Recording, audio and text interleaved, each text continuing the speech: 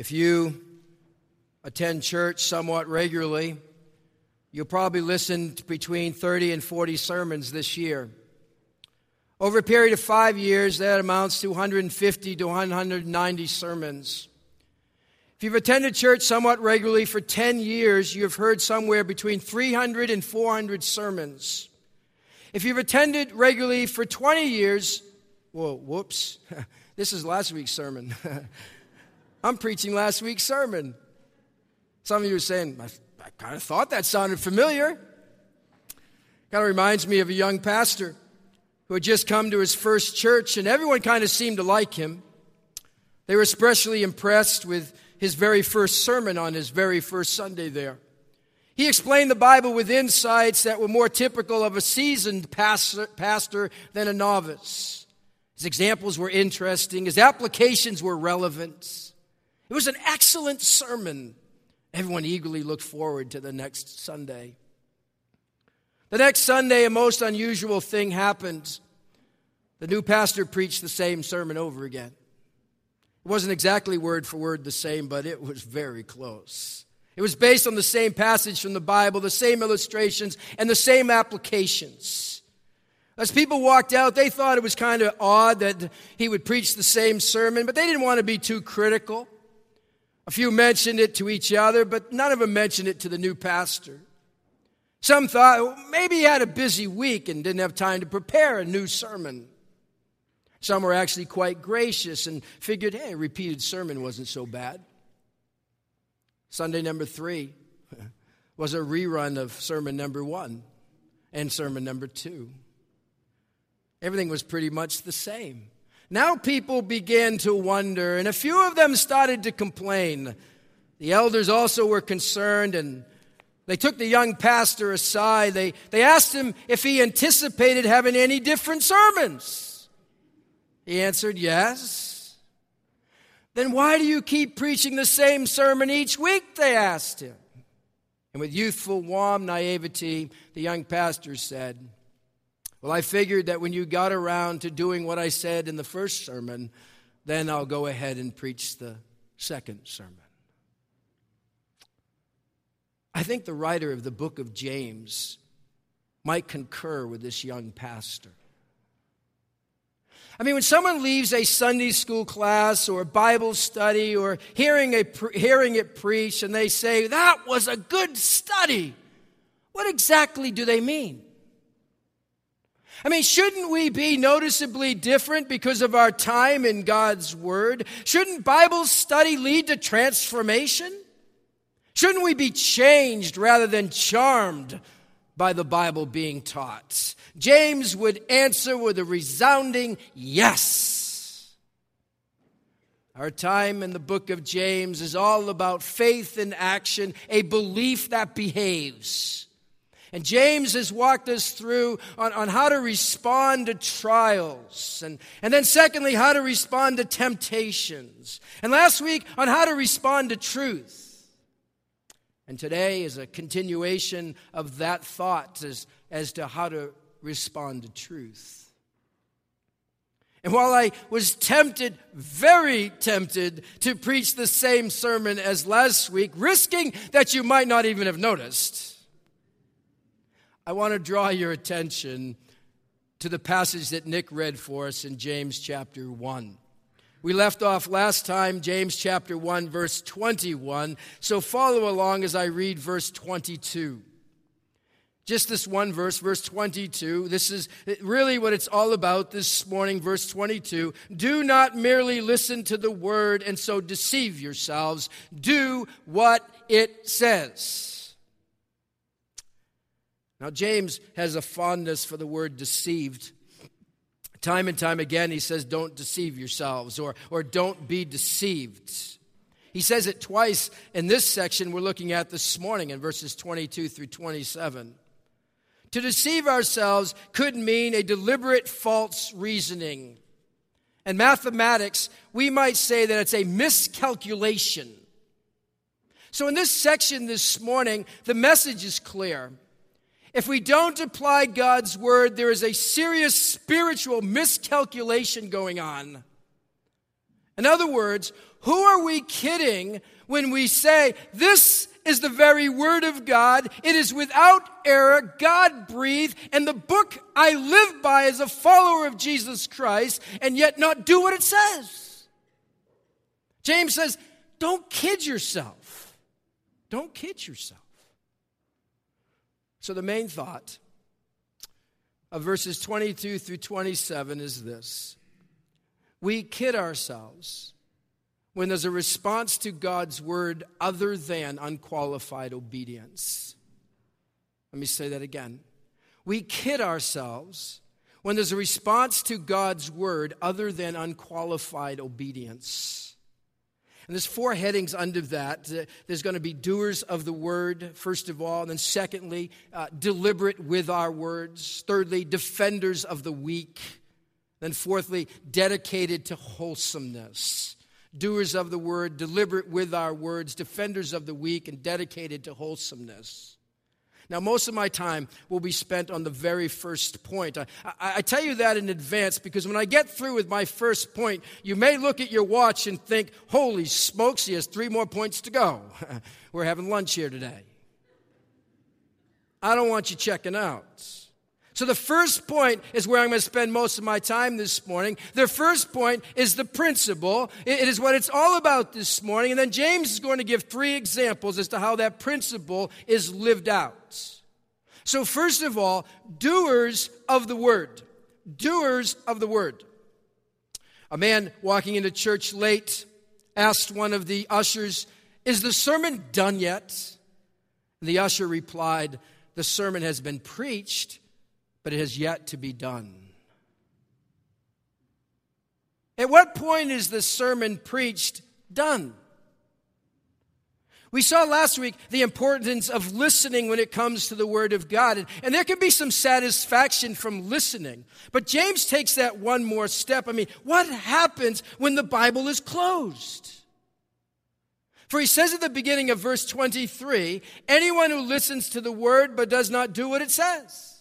And then in verse 25 he says, but the man who looks intently into the perfect law that gives freedom and continues to do this. And those 2 statements are the 2 slices of bread, if you will, around the meat of the illustration of the mirror in verses 23 and 24.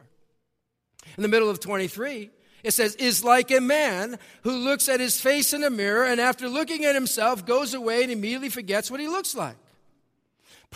James here is addressing the mirror ministry of God's words. And he gives us man number 1, or person number 1. And person number 1 begins well enough. He looks into the mirror of God's word. And then using the mirror analogy, James says that person number 1 looks at his face in the mirror. Literally, that says, sees the face he was born with. I like that. Sees the face he was born with. Mirror, mirror, or a magic mirror on the wall, who's the fairest of them all? And the mirror answered, thou, O queen, are the fairest of all. And the queen was contented because she knew the mirror could speak nothing but the truth. Oh, the queen liked it when the mirror told her that she was the fairest, but later on when that same mirror told her that she was not the fairest of them all, but that Snow White was, she got angry and jealous and she went into a rage. Now imagine, when you get up tomorrow morning, you make your way to the bathroom and you look into the mirror. For some of you, that might be pretty scary looking. Our eyes with dark circles under them, our hair sticking out all in strange places. A little scruffy, needing a shave, a new pimple, a pale face. It is there that you see the face you were born with. Mirrors don't lie. They don't gloss over our defects and tell us we're better looking than we are. This is the very reason it is said that Mae West had all her mirrors removed as she aged because she couldn't face the inevitable wrinkles and lines on her face. See, facing our mirrors first thing in the morning, well, for most of us, not that pleasant of an experience. So person number 1 looks at his face in the mirror. For man number one, starts off well enough, but it ends tragically. Then we come to man or person number two. It says in verse 25, he or she also looks into the mirror. He looks intently, which is the idea of close examination. It's to be bent over like a child bending over to get a closer look at some bug on a leaf. For person number two in this illustration, his looking ends with what? Blessing. Now, what's the difference between person number one and person number two? I suggest to you that the contrast being made here is not in the looking. It's not in the looking. It isn't as if one gave a casual glance and the second man studied himself in the mirror. Both listened, both looked. The contrast is between what man number one and man number two do with what they saw. I tell you this because some have made a real big deal about how person number one looks in the mirror and it's different than how person number two looks in the mirror. No, the problem wasn't in the looking. That misses the point. The problem is in the forgetting. And when James speaks of forgetting what he looks like here, he's not referring to a lack of memory or a lack of cognitive ability. He's referring to an intentional forgetting. It's putting it out of your mind for now. We don't want to remember what we saw. We don't want to do anything to change what we saw. Imagine again that scene first thing in the morning. Sorry to have you keep revisiting this. Imagine that after looking yourself in the mirror, you decided that you're going to deal with what you saw after breakfast. So you sit down to eat some breakfast, you get on the computer, and you kind of lose track of time. Realizing you're late for work, you quickly get dressed and you run out the door, forgetting what you saw in the mirror. You didn't do anything about it. You saw, but that's as far as it went. You put it off. And if that is what you did every single morning, you got up, you looked in the mirror, and you went, not so good, and you left everything as it is, then why have mirrors at all? I mean, why see every wart, messy hair, and all the other things you see? Why look at it at all if you don't do something about it? How often do we hear a sermon, we read God's word, and we think, I really need to do something about this. And then life gets busy, and you've got people to see and places to go, and you just forget.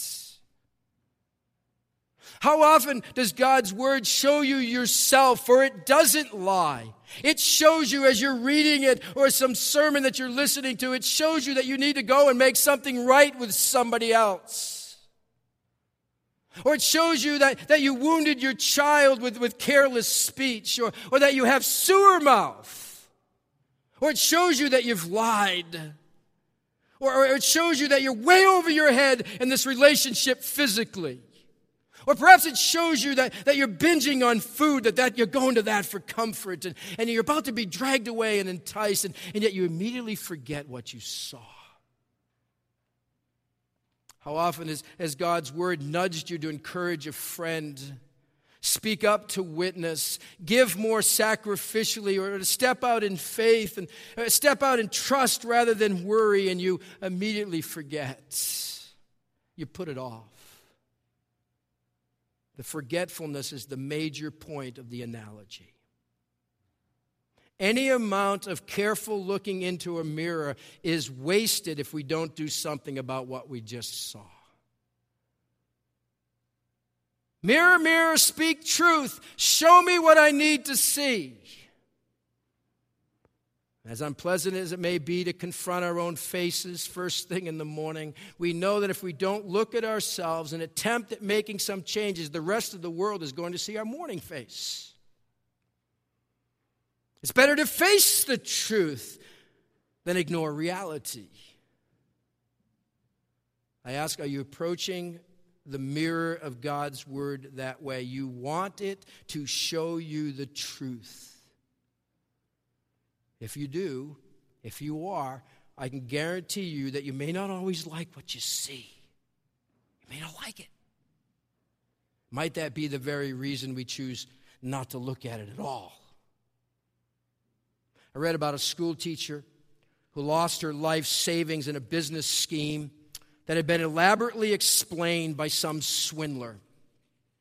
And when her investment disappeared and her dream was shattered, she finally went to the Better Business Bureau.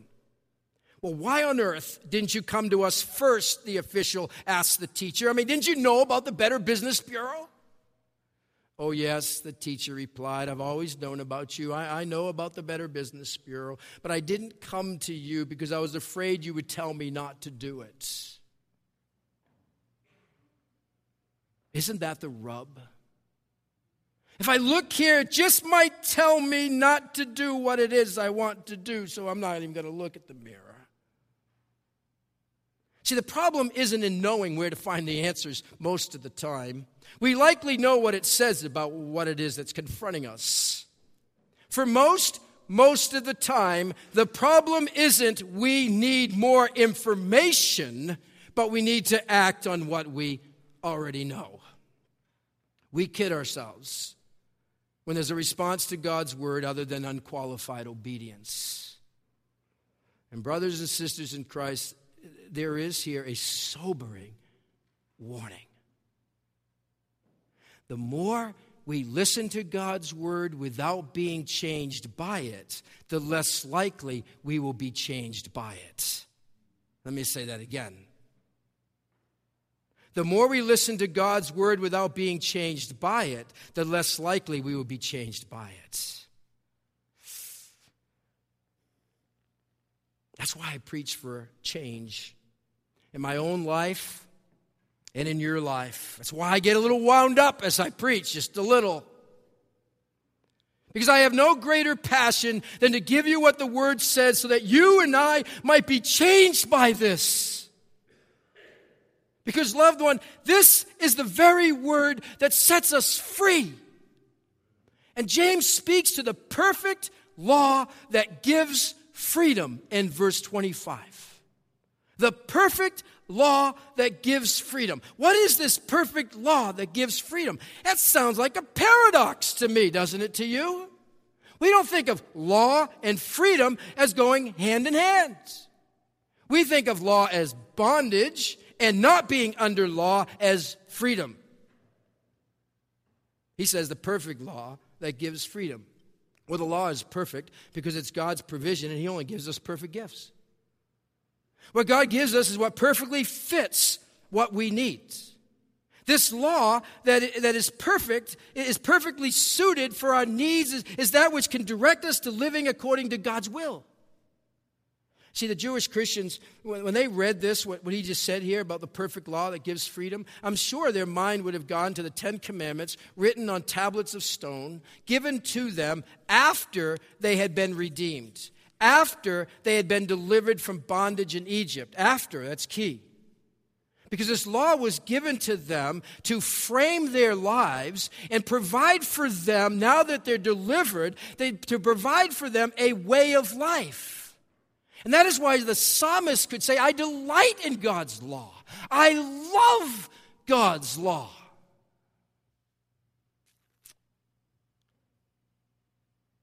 But more than that, I have to believe that these Jewish believers would have also thought of Jeremiah 31. You can look at it this week. But in Jeremiah 31, it is there that the prophet speaks of a day when the law would be written on their hearts. How is that so? Well, you see, the Christ who fulfilled the law through obedience to it and by becoming our atoning sacrifice for sin has then placed that law on believers' hearts. One of our favorite lines as Christians is, we're not under law, we're under grace. What does that mean? There's so much confusion around this that my brief thoughts here hardly will clear it all up. But suffice it to say, please watch out for this false dichotomy between the Old Testament being all about law and the New Testament being all about grace. In terms of a means of acceptance before God, it was always about grace. Always. Watch out for for this notion, for this attitude, believer, that says, I am set free from anyone telling me what to do. And if you tell me what to do, you're a legalist. Bogus. Show me that. Not true. Not true. Could be, but not always. Be careful, loved one, that in our freedom we do not sin, as it says in Galatians 5. You see, freedom is not doing whatever we feel like doing. Freedom is the power to do what we ought to do.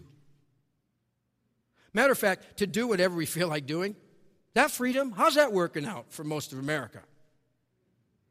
It's the opposite of freedom. It leads to slavery, to sin, and to bondage, and to death-like existence, as we saw earlier in James.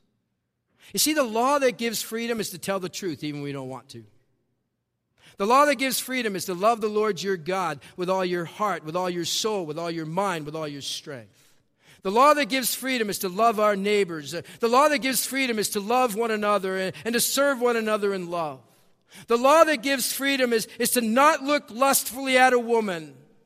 The law that gives freedom is to not covet others' possessions, to not hate and to live with anger. It is to see the truth about ourselves and then to act on what we see. Loved ones, that is freedom. That is freedom. And where do we find this freedom from loneliness and guilt and lust and aimlessness and emptiness and any bitterness within? By being obedient. Freedom in Christ is tied directly to our obedience. Disobedient people think they're free, but really they're in bondage. You cannot experience the liberating power of God's word by disobedience. Be doers of the word. Doers of the word. Are you a doer of the words? You know, we have every translation of the Bible imaginable. We do. The NIV, the NEV, the KJV, the NKJV, the NASV, the Preacher's Bible, the Spirit-filled Bible, the New King James American Patriots Bible, the NLT Life Recovery Bible, the Word on the Street Bible. I just saw that one recently. I'm making that up. The left-handed people with Maine accent who are rednecks Bible. Okay, I made that one up. The point is, we got all kinds of translations out there. I want to give you one more translation to add to the mix. It is called the Doer's Translation, the Doer's Version. It is translating the Bible into life. That's the one we all ought to sign on for. Get your copy of that one. It's right here in James. What does it look like? Well, James provides us 3 examples of being doers of the word. Deliberate use of our words, defenders of the weak, dedicated to wholesomeness. I told you the first one was going to be my longest point, so hang in there. Because all 3 of these topics, these 3 that he gives examples of how to translate it into life, deliberate use of our words, defenders of the weak, and dedicated to wholesomeness, are all 3 topics that James is going to pick up later in the book. And so I'm just going to mention them for now. But placed in this context, we are kidding ourselves if we say we are followers of Jesus Christ and living according to the Bible if these 3 areas are not being translated into life. That's what he says in verse 26. If anyone considers himself religious, yet does not keep a tight rein on his tongue, he kids himself, he deceives himself, and his religion is worthless. Can you soften that just a little bit, maybe, James? Can you imagine saying that to another believer? Can you imagine calling someone out whose loose lips are sinking ships and saying, hey, you know what? Your religion is worthless. Ooh. But isn't that what the watching world has concluded at times as they see us beating up one another, complaining about what is wrong with the church we attend, gossiping about this coworker and that client? They in essence say to us, your Christianity is worthless. Don't tell me about your Christ when you have loosely shared about his followers. Instead, we need about deliberate use of our words. We're going to come back to that. I'm not going to tell you what week because it might be just me here. But it's coming, about James talking about our tongue. Secondly, doing God's word is translated into life by being defenders of the weak. In verse 27, he talks about that. He mentions two groups of people to drive home his point about religion that is acceptable to God. He speaks of orphans and widows, which would be the two particular groups in James's day who would feel the distress. They would feel the pressure associated making it day after day. The orphans and widows were the neediest people in the early church. Much is said in Scripture about defending those who can't defend themselves. Orphans and widows. And I believe they represent anyone who's in need.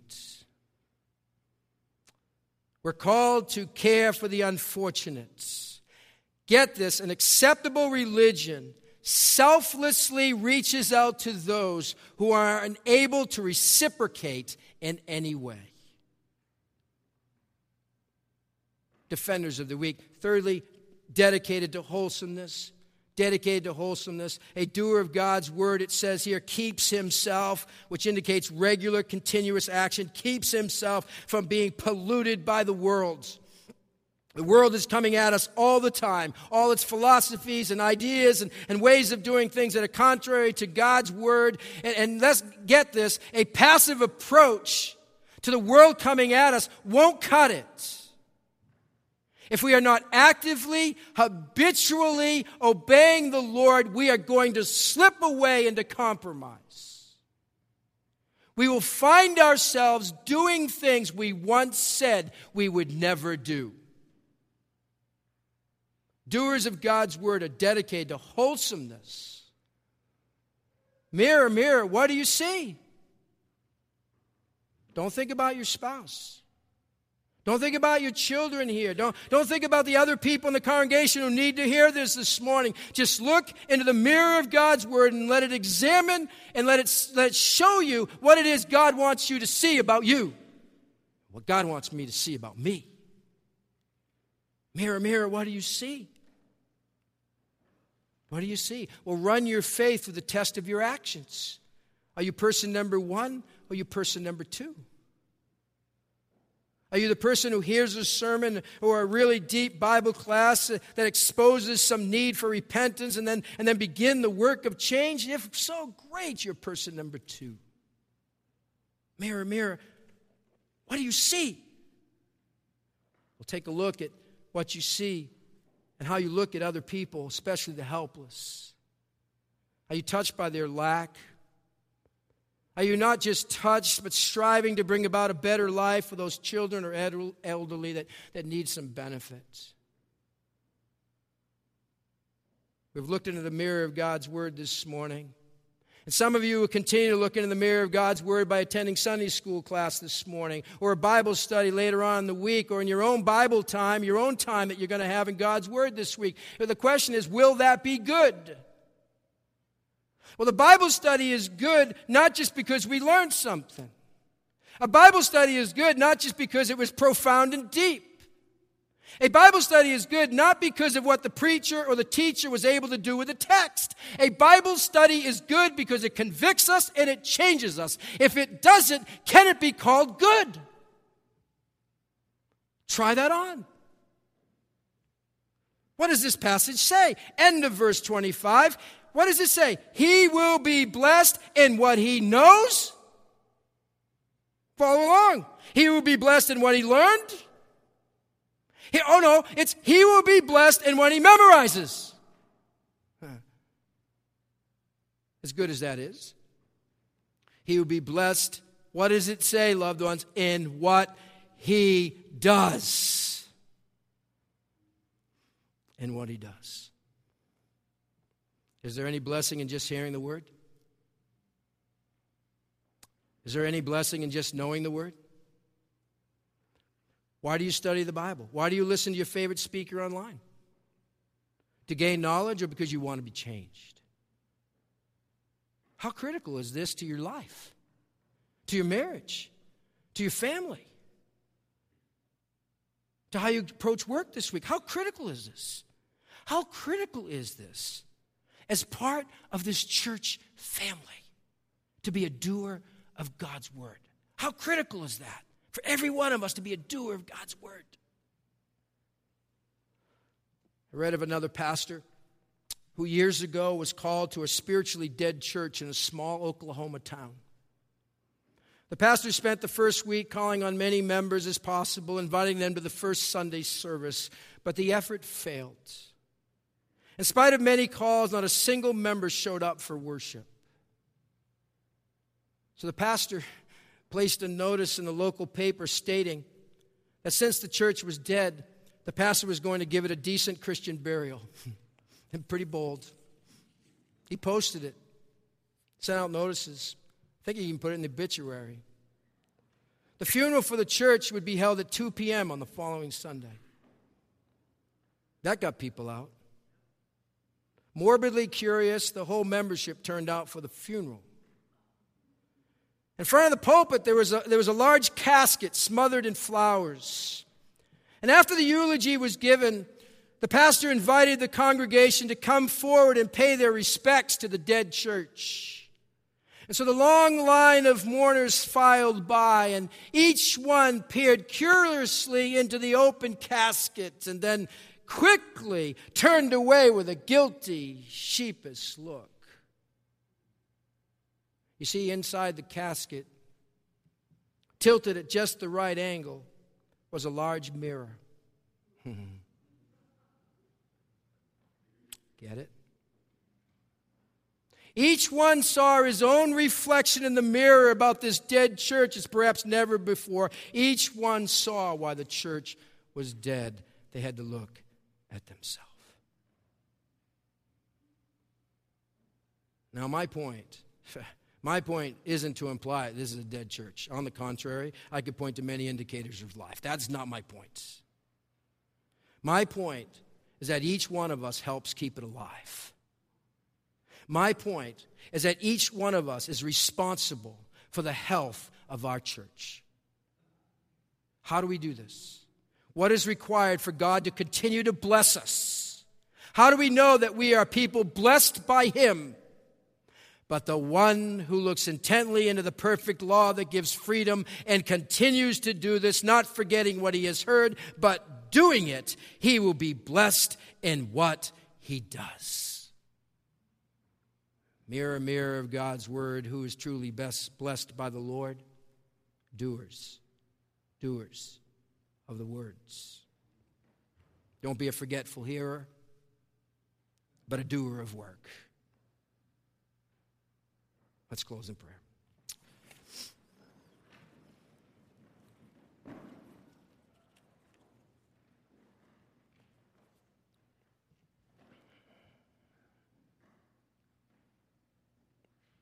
Lord, you have held up the mirror to our lives this morning.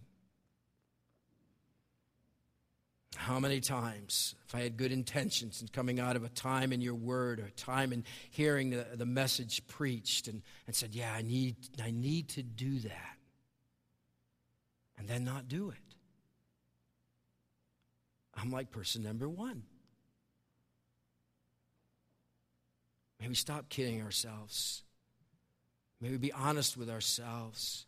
And as your mirror shows us what it is that we need to change in our lives, as it shows us the truth of who Jesus Christ is, may it lead to transformation. Even if it's a small step, that's better than no step at all. Show us that. May we be quick to apply this to our own life this morning and not to someone else in the room. And do that work that you want to do in us, that we can be blessed people. Individually, as families, as a church family, we can be blessed because we are doers of your words. Thank you in Jesus' name. Amen. You're dismissed.